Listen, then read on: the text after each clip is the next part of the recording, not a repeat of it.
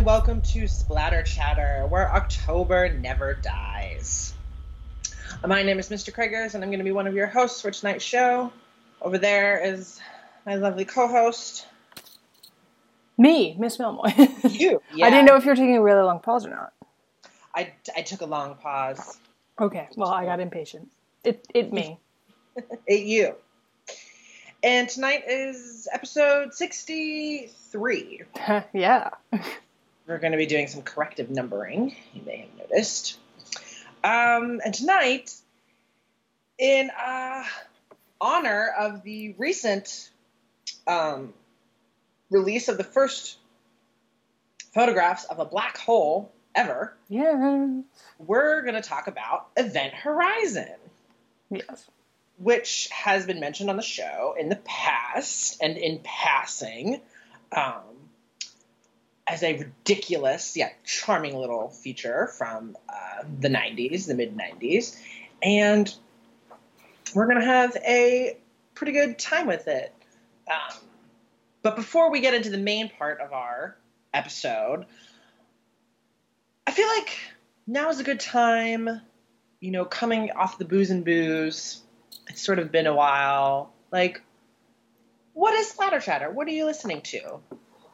So, Splatter Chatter is a twice-monthly podcast hosted by Miss Mel and myself, where our goal is to spread Halloween happiness all year round and entice you, the listener, to track down some of the scariest, strangest, and most imaginative films that cinema has to offer.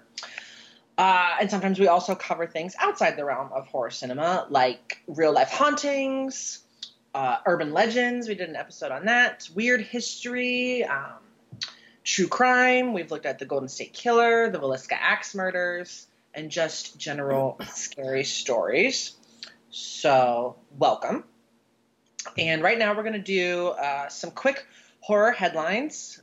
Just a few quick notes, what's going on in the world of horror, what have we been paying attention to, or what have we been reading or watching or writing about in our own personal world of horror. So, Miss Mel, do you have anything? I've been listening to some true crime podcasts. I listened to Dr. Death recently. Oh, yeah. Very good. Very, very frustrating. Mm-hmm. I've been listening to various episodes of Case File. Pretty good, and the host has a lovely British accent. And there's this great one called Twisted Philly that's actually a true crime podcast about happenings, true crime, paranormal, folklore, etc. in Philadelphia. Ooh, cool. Yeah, so that's pretty cool. I just finished reading Pet Sematary. Probably won't see the movie for a little bit, all things considered, but we'll eventually get around to that. I didn't. I mean, I did not really like the new movie.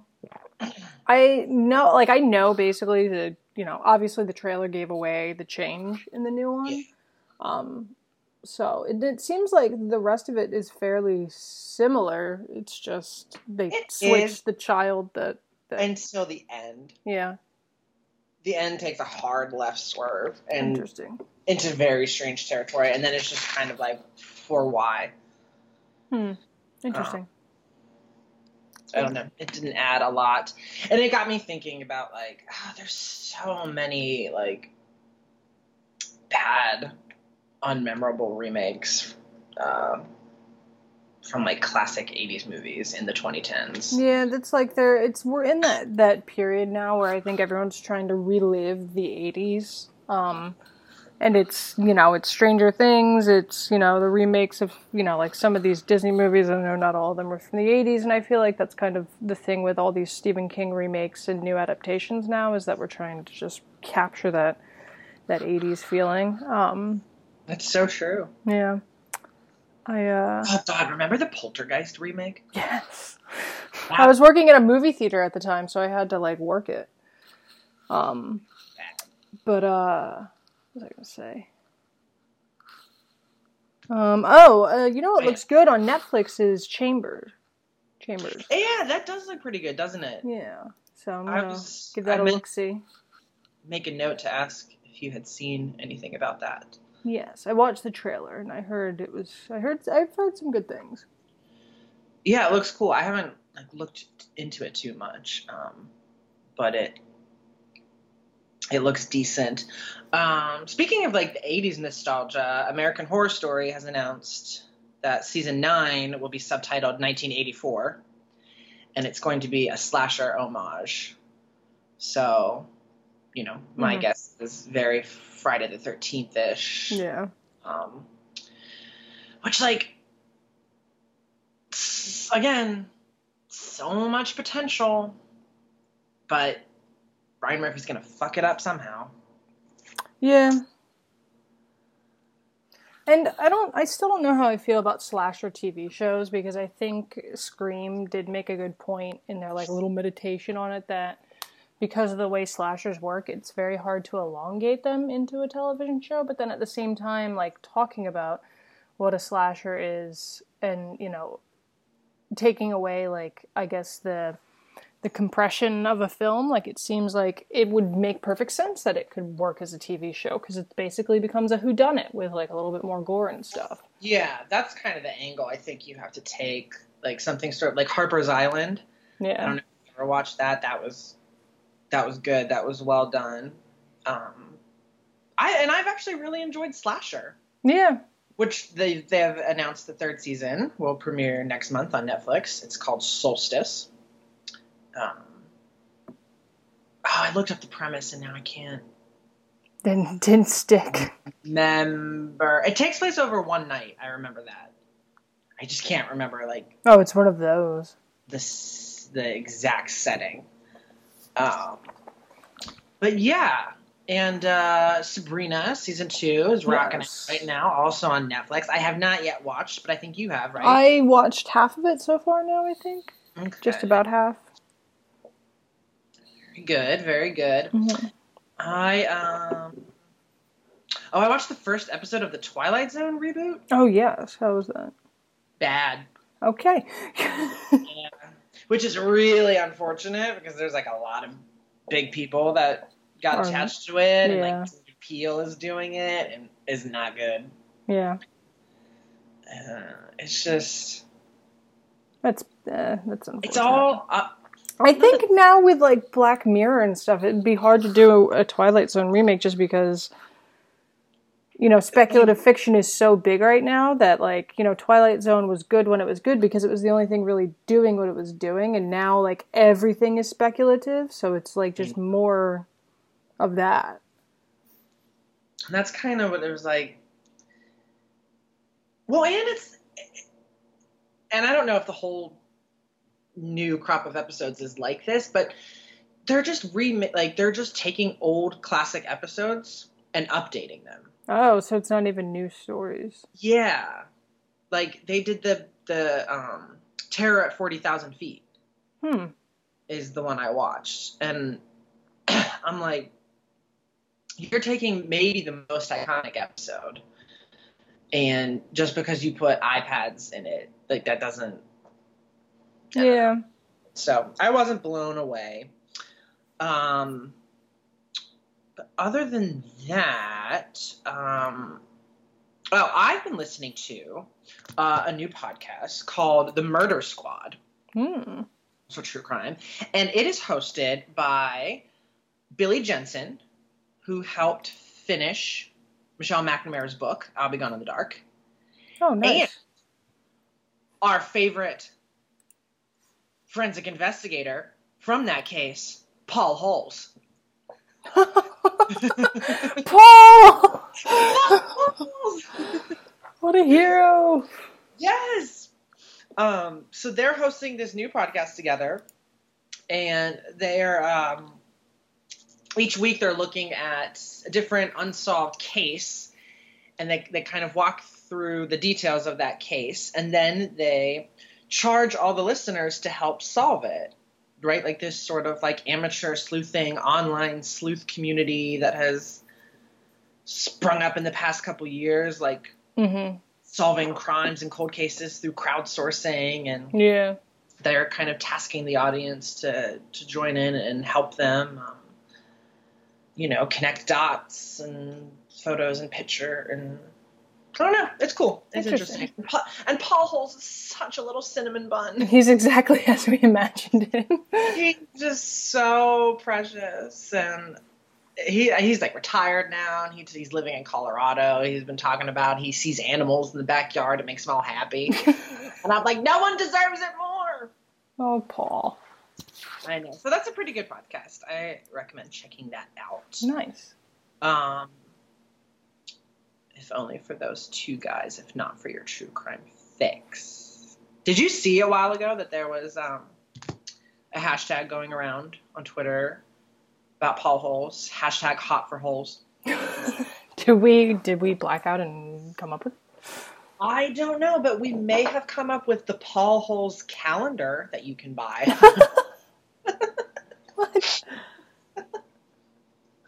So, well, yeah. So that's that for what we've got going on. Shall we head into the main discussion? What do you think? We shall. Okay. So we're going to start talking about Event Horizon from 1997, I want to say, off the top of my head. It is, yes, 1997. Okay. Directed by Paul W.S. Anderson, actually. Mm-hmm. All right. So, Event Horizon. Happy Black Hole. First of all, the fact that, because, you know, when they announced, they were like, oh yeah, like, we saw a picture of a black hole, and, like, my one friend was like, what if it's just a demon face and Event Horizon was real? And I was like, yeah, that'd be funny. Then I found out the entire project was called, like, the Event Horizon Telescope Network. And I was like, oh my god. Like, well, that's unacceptable. Yeah. So, Miss Mel, our listeners probably don't know. They may have gleaned some clues over listening to us, but you're quite the space nerd, are you not? I am. So do you want to give us maybe a little bit of background on that and then start sort of walking us through the film? Sure. I like me some space. Read me some Stephen Hawking, amongst other things. Is that what got you interested in it? No, I don't know. I just love, like, I read Stephen Hawking and that sort of stuff because I was interested in it, and I was like, I want to understand it, you know? I had a telescope when I was a kid. My parents got me a telescope, so I don't know if that was it, but, yeah, I know, like, I can't pinpoint a time where I was like, now is the moment where the rest of my life is about space. It wasn't like, oh, went to the Air and Space Museum and suddenly all was changed. The thing is I just always loved looking up at the sky, like, at night. That was, like, just a thing that I love doing. And, like, I'll still do it. Like, we'll be out and about, and I'll just be like, oh, look, I'm like, oh, what can we see? You know, and that sort of thing. And then, like, I think just because I was, like, a very studious kid, like, I had all these books about, like, ancient Egypt and, like, all these other things I was interested in. So, like, when I was like, space, I need to understand it to the fullest extent that I can understand it. Like, it's like, I'm not, like, I'm one of those people, and I think Mr. Krugers is too, to a certain extent, where when you like something, you have to, like, go into its very soul. Yeah. And tunnel, like, to its core. Know everything you possibly can about it. So to me, I loved looking up at the night sky enough that I was like, now I need to understand everything. And it turns out, when hunting for the answers in space and studying space things, it actually entangles pretty ridiculously with, you know, like, the nature of the known universe and that sort of thing. It's not just about space. It's about everything. So that's kind of cool. But black holes. That was a good, like, professor answer for, like, Intro to Astronomy or something. We have, space isn't just about space. This is the study of everything. Yeah, well, that's what it's called. It's called the theory of almost everything, because it's also called M theory, but, like, people will colloquially refer to it as the theory of almost everything, because we've almost got it. We're missing a few parts. But yeah, so I love me some space. I do like black holes too, in particular. They're pretty interesting. They're very misunderstood. So what is a black hole? So a black hole. is so like people will correct you. Aside like, from a really fun gay bar down on U Street. Interesting. Put a pin in that. Yeah, so if you looked at the picture of the black hole, like you probably saw a couple people correcting you to say like, well, you're not looking at the black hole, you're looking at its shadow, because yeah, technically you can't see it because it's a gaping black hole against a black background. You can only really see its effects, but we can see Black on black. Yeah. So it's the most chic thing we could find. It is the chicest, gayest part of space. Okay. Is the black hole. And basically what it is, as far as we understand it, is something at the center of the black hole is basically like, imagine something the size of the sun and the density and not the density, but the weight and the size of the sun compressed into a tiny little marble.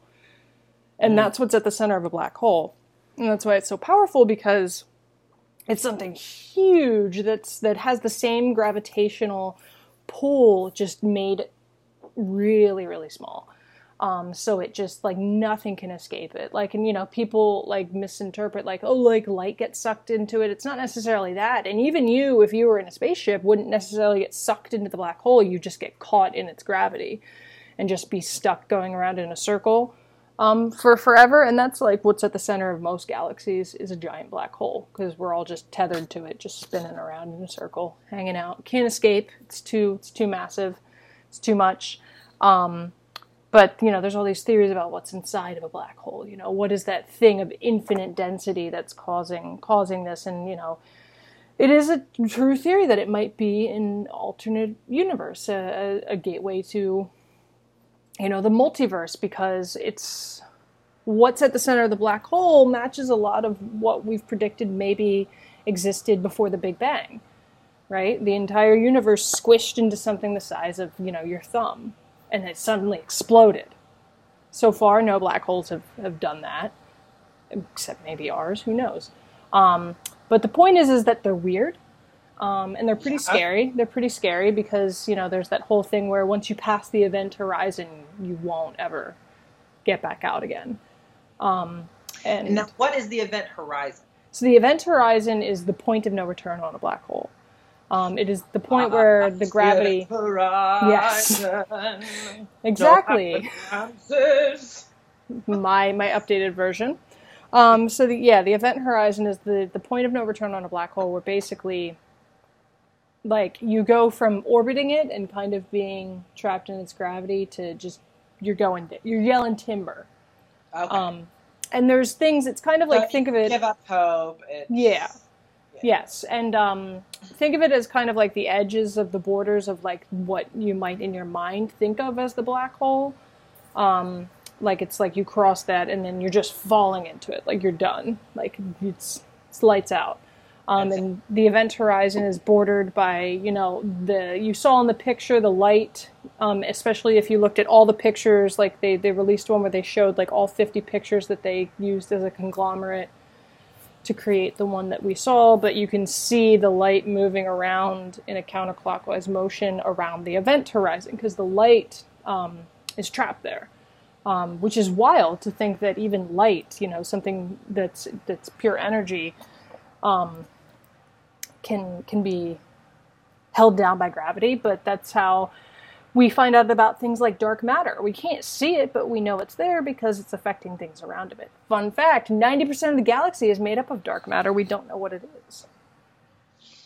It's a novel by Blake Crouch. It is.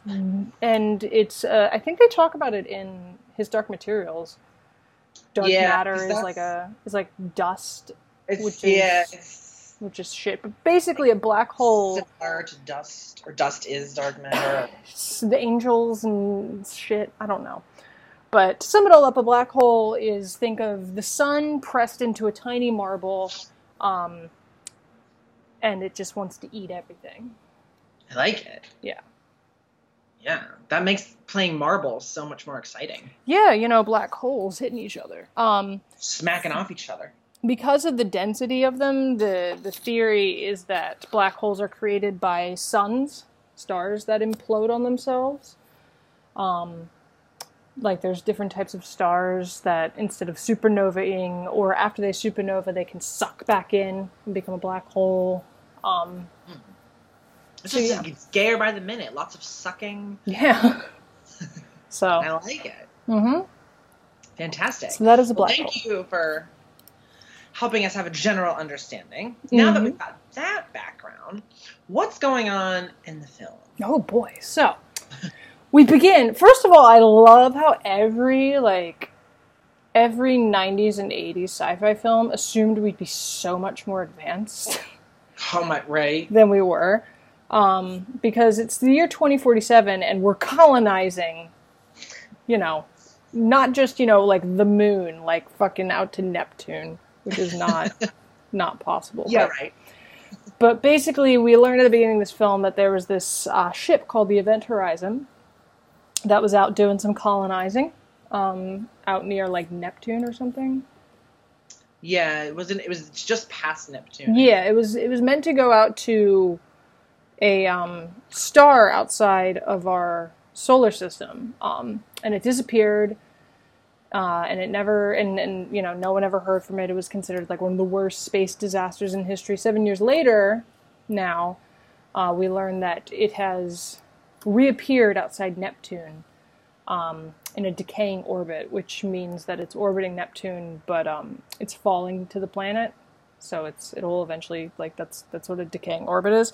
But it's just orbiting the planet, and it's sending out like a distress signal. And our crew on the Lewis and Clark has been sent to see what's what. See what's what. Yeah. And you wanna tell us who makes up the crew? Who's been doing what? Sure. Mm-hmm. So our crew is commanded by Captain Miller, who's played by the great Lawrence Fishburne. This was before The Matrix, because Matrix was 99, right? Yeah. This was his prep for 2 years before The Matrix. For what was the name of their ship in The Matrix? The Nebuchadnezzar.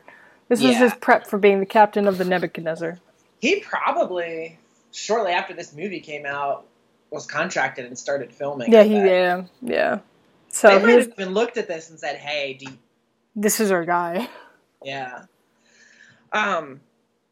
So he is in charge. Underneath him on the ship of the Lewis and Clark, we have Peters, who is a med tech. We have Cooper, who is a rescue tech. Everyone's a tech. DJ is the doctor. Smitty is the pilot.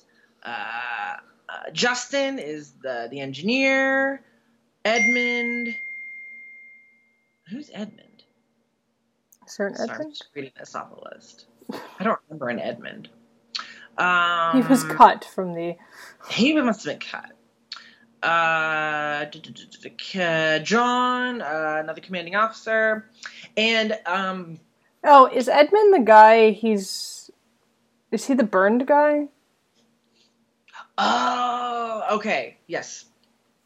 My bad, kiddos. So Edmund is not on the crew of the Lewis and Clark. Yeah. I think that's the rest of the crew from this character list. And Stork. Accompanying with them on this. Oh, did I miss Stark? No, I was just saying Stork. Oh, okay. Stork. And accompanying the crew of the Lewis and Clark is Dr. Billy Weir. Yeah. Weir. Played by great horror icon Sam Neill. And we find out shortly into the journey that there's tension between Lawrence Fishburne and Sam Neill's characters, and there's a little bit of a question of, okay, why is there tension? Why is he here? What's going on? Why is he coming with this rescue crew heading out to Neptune to find out what's going on with the Event Horizon? And we learned that it's because Sam Neill's character actually built the Event Horizon. Looking back on it, I think I assumed he was a medical doctor, and I'm thinking the doctor was a PhD. Because I'm like, why is a medical doctor designing ships? Probably wasn't, is the answer. Probably wasn't. Although, I mean, some people just have all kinds of interesting hobbies. Talents. Could you imagine if, like, your main job was, like, I'm an engineer, but I go by doctor because I got my MD? Because I got my MD, just, on the side. It's like when Ross was in the hospital and he's like, yes, I'm Dr. Ross Geller. And she was like, you can't say that. That means something here. It actually means something here. Anyway, yes. This is our crew. Yeah, so that's the crew. And so the Lewis and Clark makes their way to the Event Horizon, and they sort of like on board and send out some of the crew to search the ship. Obviously, no one's expecting any survivors. And do they find any survivors? No.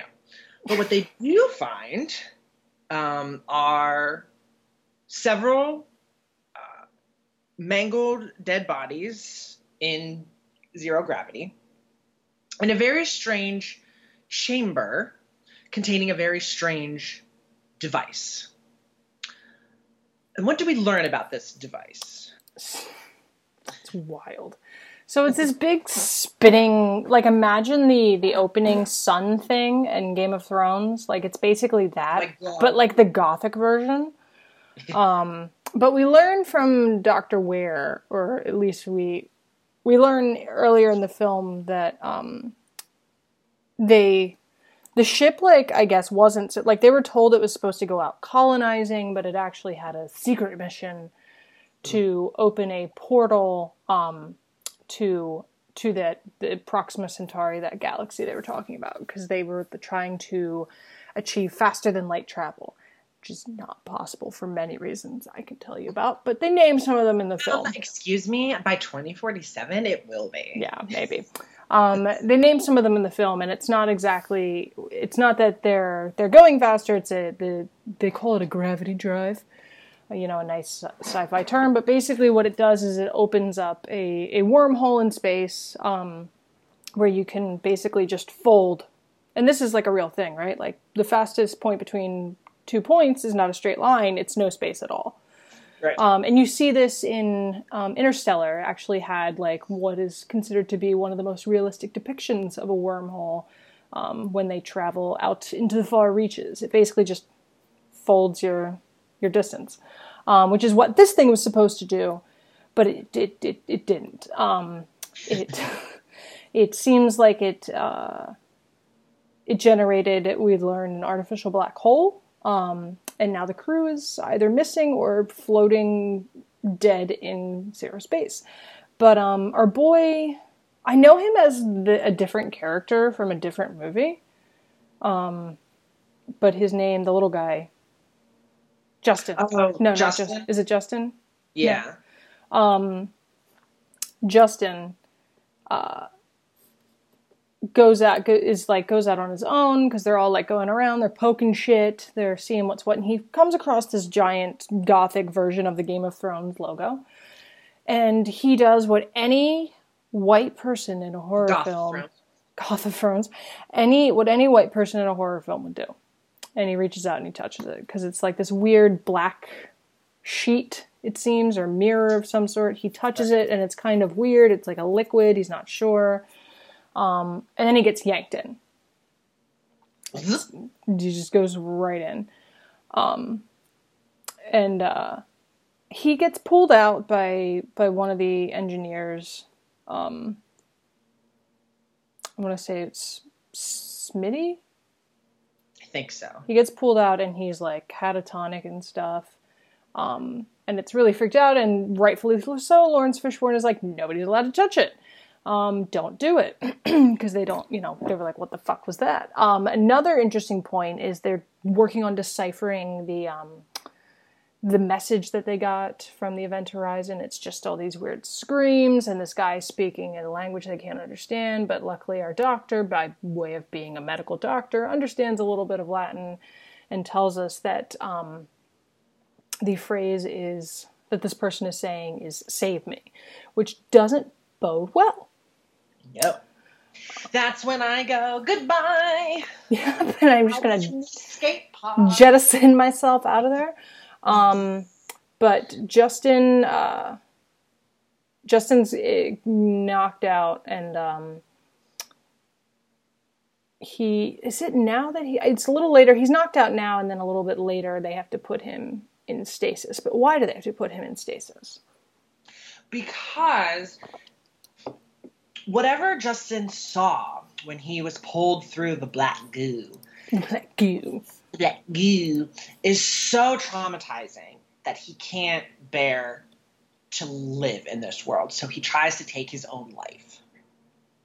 And in order to prevent him from harming himself, they have to put Justin in stasis. Yes. He puts himself in the airlock and tries to just do that to himself, I guess. Oh gosh, like go to the medical bay and get a scalpel, pills, or a scalpel, or that. There are less ways to do that.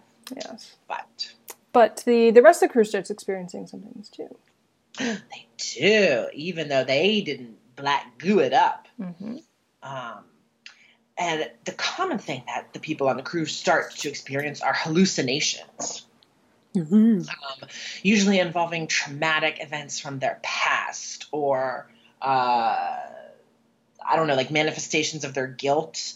We've got Lawrence Fishburne he sees the former crew member that he let die on an old mission, and he feels guilty about that. And the med tech sees her son on the medical table, and Sam Neill starts having these visions of his wife.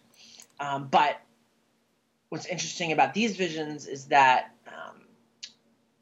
when all of these people appear to our heroes, they're missing their eyes. Mm-hmm. And that's pretty creepy. Yeah. So as this is all going about, we start piecing together and getting more answers of what happened to the crew of the Event Horizon. There's a discovery of a video log buried deep in the ship's mainframe. I don't know. It's the mainframe. Don't judge me. I'm gonna assume it's the space version of a black box. Yeah, they find it in the space box. And what they see is the crew going batshit on each other and just tearing each other to pieces. And the captain, I believe the Edmund, who I mentioned earlier, ends the video by taking out his own eyes. And he weirdly holds them at the camera. He's like, look at my eye. Yeah, look what I have. I got some eyeballs. They're squishy. And he says something else creepy in Latin. It's like hell. Something about hell. It's creepy. Yeah. And so, Lawrence Fishburne and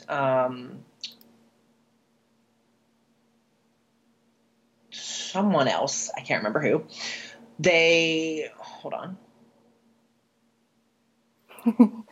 The doctor. Figure out who's doing what. Jason Isaacs, Lucius Malfoy.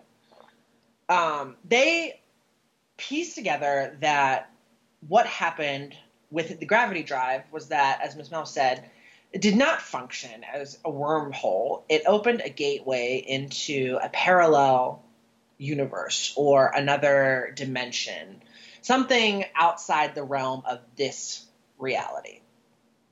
And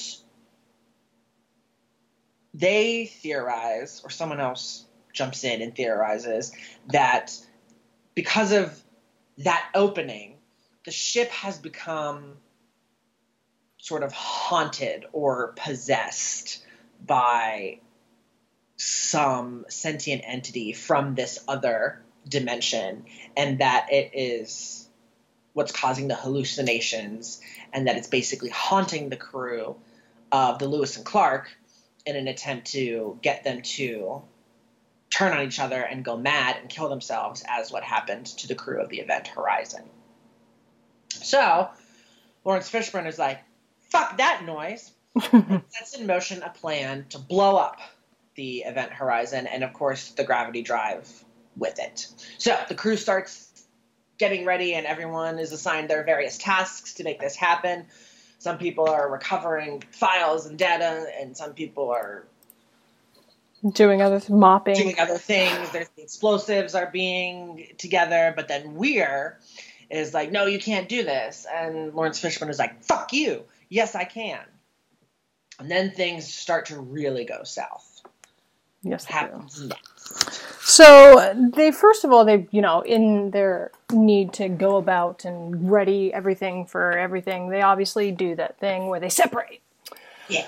And they're all over the they're all over the ship. They're all across two ships because some of them are on Event Horizon, some of them are on the Lewis and Clark, and they're all just being tormented by different things. No one more so than Dr. Ware, who's starting to get really weird and attached to the Event Horizon, and he doesn't want to leave.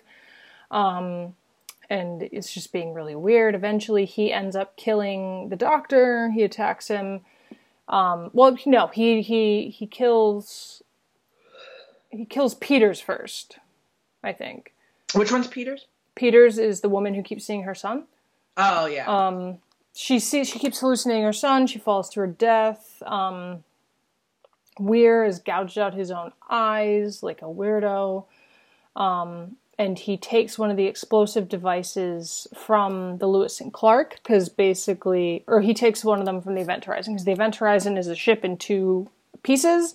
The gravity drive's in the back, and the actual ship is in the front, and there's a bridge connects them with explosives on it as a way to basically detach itself from the gravity drive if something goes wrong, and they can use the front of the ship as a lifeboat. So they decide that's what they're going to do. They're just going to blow the whole thing up. But Gouged Eyes Weir takes one of the explosives, puts it on the Lewis and Clark. That's what they called him in college. Yeah. He finally got around to living up to his nickname. Yeah. He puts it on the Lewis and Clark. He attacks DJ. He kills him and, strings him up and does some weird shit and takes out his intestines and all this other stuff. Pinhead would be proud. Yes. This is very much let's take a look into the Cenobite realm in space. Miller, the engineer, confronts Dr. Ware. He tries to, get at him, and basically loses, and then finds the bomb just in time for it to explode on the Lewis and Clark, destroying their getaway vehicle. And it knocks Cooper, who's been out on a spacewalk, off into the distance, and then he does the original Iron Man Martian move to get himself back to the ship. Meanwhile, Weir and, or I guess Miller wasn't I forget who the engineer was. Miller's the captain, duh. Whoever the engineer was died. Miller and Weir are now having a confrontation on the bridge, because Weir has started initiated the sequence that turns on the gravity drive so that they can get sucked back into, whatever hellish dimension they came from, and go back home, as he says. And it all kind of goes to shit because the bridge, the glass breaks, there's some decompression, there's some nonsense, and there's a chase sequence and a fighting sequence into where Miller is forced back into the room with the gravity drive. The ship forces him that way by way of fires and explosions, because he's been seeing the specter of a former crewmate that he let die by burning in a fire when they were in space, because he had to save the rest of the crew, and he let this guy die, and he's been carrying guilt over it. So now Miller is trapped in the room with the gravity drive, and Weir, who now has his eyes back, but his face his whole entire body is covered in lacerations that appear to be symbols and all sorts of stuff, and he's just completely gone insane. And what do they do in the gravity drive room? So the gravity drive activates, and there's a big old fight scene, and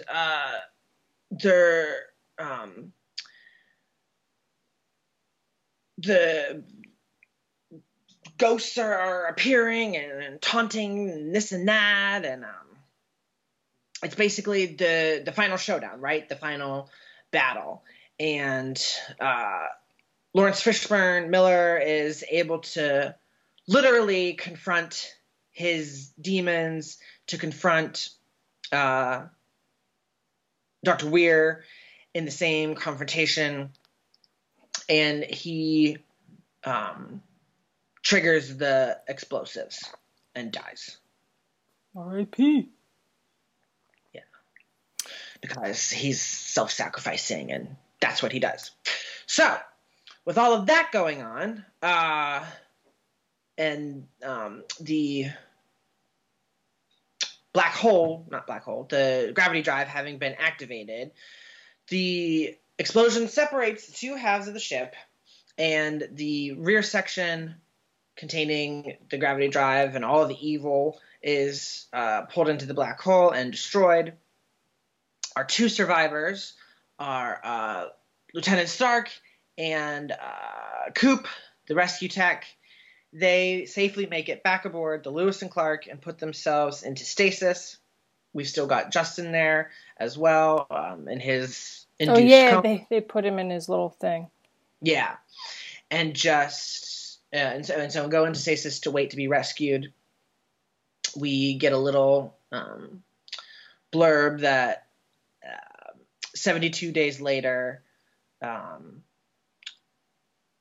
their ship is boarded by a rescue party. They discover the crew. But when Stark wakes up, she sees Dr. Weir posing as one of the rescuers and freaks out.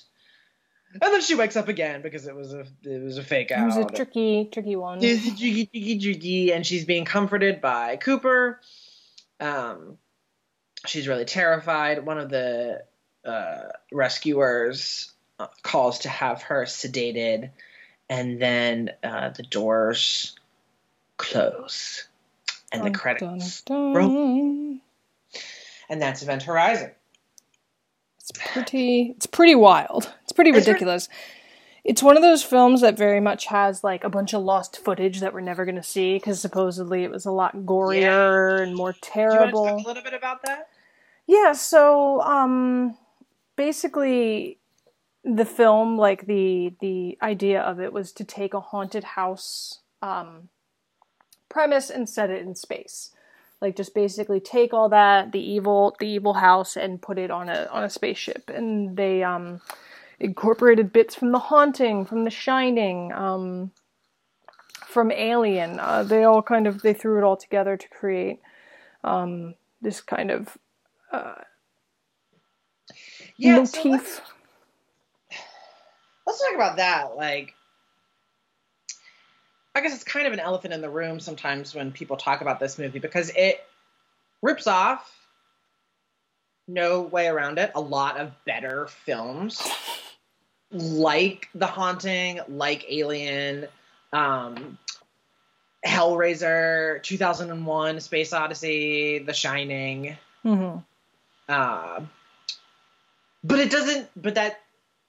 It's still not bad. Yeah, no, I mean, it does it in a way that it does it well, I think.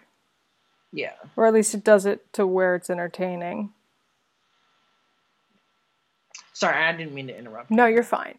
But yeah, no, so it does, like, it basically is a giant conglomerate of a bunch of different haunted house films set in space. But there was this 10-week editing period, for the first cut of the film or they were supposed to have 10 weeks because that's what the Directors Guild requires them to have, and it got cut short because of how long production took. So they were they did it on a compressed schedule of 6 weeks or something like that, to get the final version ready because they wanted to get it out before Titanic. Weirdly, I don't know what those two things have to do with each other. But the result was it was poorly edited, the special effects were unfinished, the sound mixing was bad, and it got really bad reviews and test screenings. And it's one of the reviews outside of the technical issues was that it had so much gore. They were this is too gory, this is too disgusting. They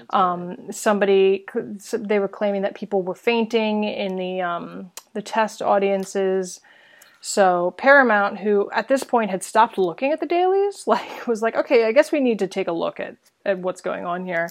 And they were oh my God, we agree, this is a horrific film, and forced Anderson to cut it down. And And it does have good gore. Yeah, it does. Yeah, what's left in the film is pretty good.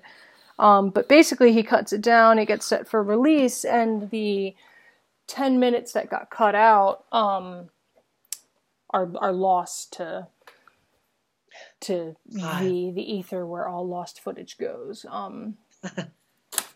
Like there's been talks over and over again about the possibility of, being like, oh, are you going to release it? Because he thought maybe he had it, and then he was like, no, I don't have it, like it's gone forever, but maybe I do have it, and like just all this other stuff. And now at this point he said unequivocally it's gone. There will never, whatever the footage was on, it's on a format that can't be played anymore, or it's just been destroyed, etc. Well, he should have put it on a CD-ROM.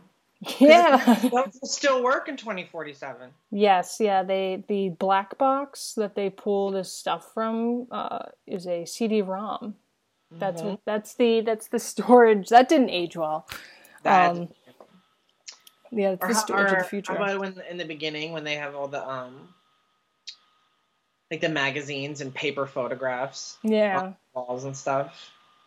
Like, really? Again, that's what's so funny about watching like old 80s and 90s sci-fi predict like 2023, and like it's either way more advanced than it is, or they're like, oh yeah, this thing that's a new technology for us now will obviously be the thing of the future. Mm-hmm. There's no way it could advance. Yeah. But yeah, so that's lost. But what's interesting too, I guess, in like what I always find fascinating is how much they put in like religious iconography throughout the two ships. Like they purposefully like incorporated these symbols and this architecture from various religions all over the world, to give it that sense of like, just that kind of specific sort of almost like the Exorcist-y type of like ancient evil feeling, even though it's weird that they're speaking Latin in a black hole that probably predates Latin, but we take what we can get. But yeah, a lot it's an interesting film in that regard because it is like a total ripoff of a bunch of different films, but it doesn't do it poorly. No. And I think it does manage to make some things its own, even though it's basically like Hellraiser in space with The Haunting and some other things.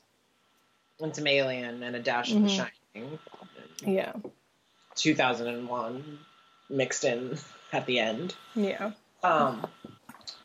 Yeah, it's not poor. I just think it's obvious. When it's borrowing, and I think that's part of the reason probably part of the reason why it tanked so bad in '97, and why it was so widely panned. But if you can get past the roadblocks and just sort of enjoy the ride, it's fun. It's got great sets. That's sort of like steampunk slaughterhouse cocktail that they've got going on. Yeah. The chamber for the gravity drive in particular, I think, is a cool set. There's like unnecessary water down there. Yeah. It's fast. There's no real dead moments at all. And the atmosphere is pretty good. Like, there's a strong sense of dread right from the... Yeah, the first shot is Ware having that dream of some disfigured man floating in a cockpit, and then he, bursts awake as you do. Yeah, that's a really good opening. And good cast, you've got Lawrence Fishburne, you've got Neil, like... It's great. No, it's like literally one of those films that was like destined to be a cult film because it came out and it got trashed and now everyone's like, remember this? This was fun. It was fun. And there's a good couple sequences, like when they, watching the video, the eye gouging, the recording with the screaming in the Latin, like there are moments in this film that are genuinely unsettling. Yeah, when Justin tries to kill himself in the airlock, like that entire thing's like really terrifying. Yeah. And I always liked a good, like a haunted house story where the location itself is antagonistic. Yeah, it's like a next level gothic type thing. Yeah. It's Hill House in space. Um,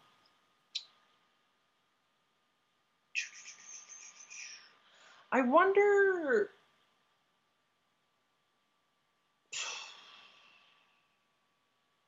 I wonder what it would be like if the cut footage survived. Like, I wonder. And I'm also like, are you lying to me? Like, does it exist? Right, he's just trying to save face. Like, I'm trying to imagine. Because more or less, it works really well as is. Because I know that's why it's really, really fast, because a lot was cut. But yeah. I'm just like, oh, sure, there might have been other stuff that could have expanded on things, but would it have just been like padding? Would it have just been fluff? I don't know. Yeah, or even just that version of gore, whatever that is. Like fluff gore or just gratuitous gore, I guess is what it would be. Is like, we have a word for that actually? Fluff gore. Yeah, I don't think, I mean, without knowing, I guess like there's no way to know if something was lost in the story, but I think it all like makes sense and is paced pretty well, and the stakes raise very quickly, the tension's there from the beginning. But yeah, no, it would be very interesting to be like, well, what is the extra 10 minutes? Like, do we see more of what's, the world inside the black hole? Do we see more of what happened to the crew? Yeah. So it would. I always, no matter what, like whenever somebody says there's lost footage to a movie, I'm like, ah. What's the story? What's the story? And the only reason I'm like, are you lying to me, is because so many times he was like, we found it, we didn't find it, we found it, we didn't find it. No, we're not going to. You're never going to see it. Like, it's like, just come on. Yeah, the back and forth makes it interesting. Although Anderson is Paul W.S. Anderson is weird enough that I'm sure there was a lot of that gratuitous gore. Like, I believe that was there. Yeah, and it was that time period, right? Like, you're in a post Hellraiser world where you just want to just have what is it called? Something porn.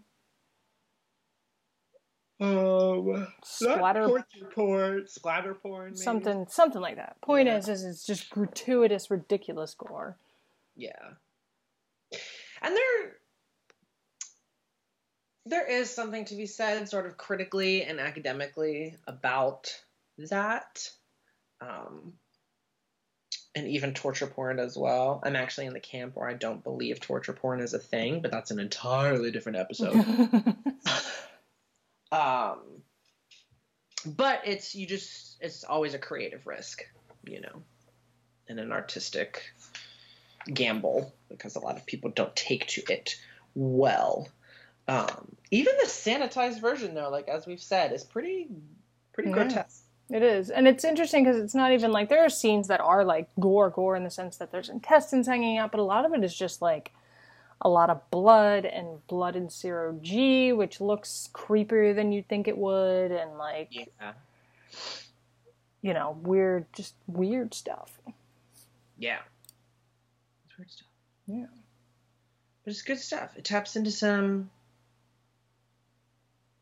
good fears. Yeah, some exciting things. Yeah.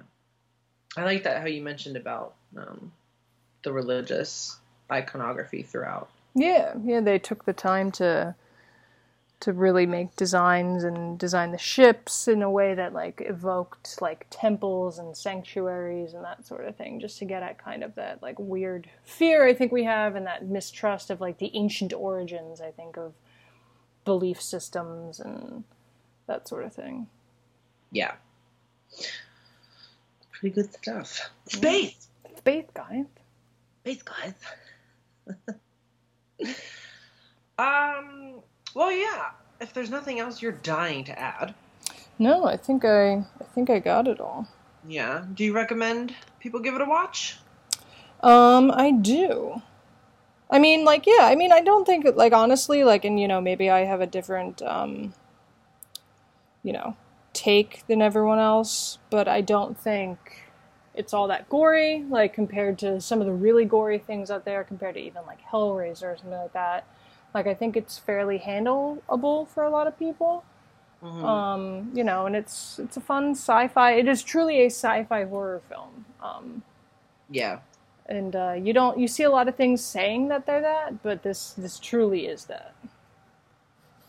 This is like, for all that it is a copycat and a mix of a lot of other better movies, it's still weirdly like, I feel like this is the prime example of sci-fi horror. Mm-hmm. You know? Because like it's stealing from movies that were sci-fi and stealing from movies that were horror and then putting them together. Yeah. And I think a lot of movies after it, like you said, like say that they're doing that, but they're not quite doing what Event Horizon did. Yeah. Yeah. So I would def recommend, if you're even a little bit interested after this, or even before this, I would recommend. Before we all get sucked into a black hole. Yeah. Yeah, maybe. Who knows? On U Street. Yeah. All right. Well, if you want to talk to us about all things Event Horizon, movie or scientific astrological phenomenon, there's a lot of ways you can do that. Mm-hmm. And Smel's going to tell you how. I will. So you can email at us at splatterchatter669@gmail.com. You can tweet us at splatterchatter666 on Twitter, minus all the vowels when you're searching that, but if that's too difficult, we'll just pop right up. You can find us on Instagram at splatterchatter666, on Tumblr at splatterchatter.tumblr.com. You can find Mr. Prager's blog at splatterchatter666.blogspot.com, and he will let you know how you can help even further. If you want to show your love and support for this show, there's a couple of ways you can do that. You can head on over to Patreon. SplatterChatter666 is our page. Find out all sorts of information about the show. Our 3 different tiers, $1, $5, or $10 pledges a month, and the various rewards you could get for showing financial support to the show. If you're not in a position for that, we'll still take ratings and reviews on Apple Podcasts or Stitcher or SoundCloud. These are all the different platforms where you can find the show. We'll take your love in any way you want to show it. Yeah. Or your helpful critiques. That works. Yeah. So, that's going to wrap up our adventure into the great beyond of our solar system. And when we come back, we're going to be talking about something more earthbound, I assume. Yeah. And we will let you know what that is. When we figure it out. When we figure it out. But until such a time, our fantastic listeners, we want to remind you guys to keep up the creep out there. And until we see you again, we're going to sign off saying au revoir, adios, and das.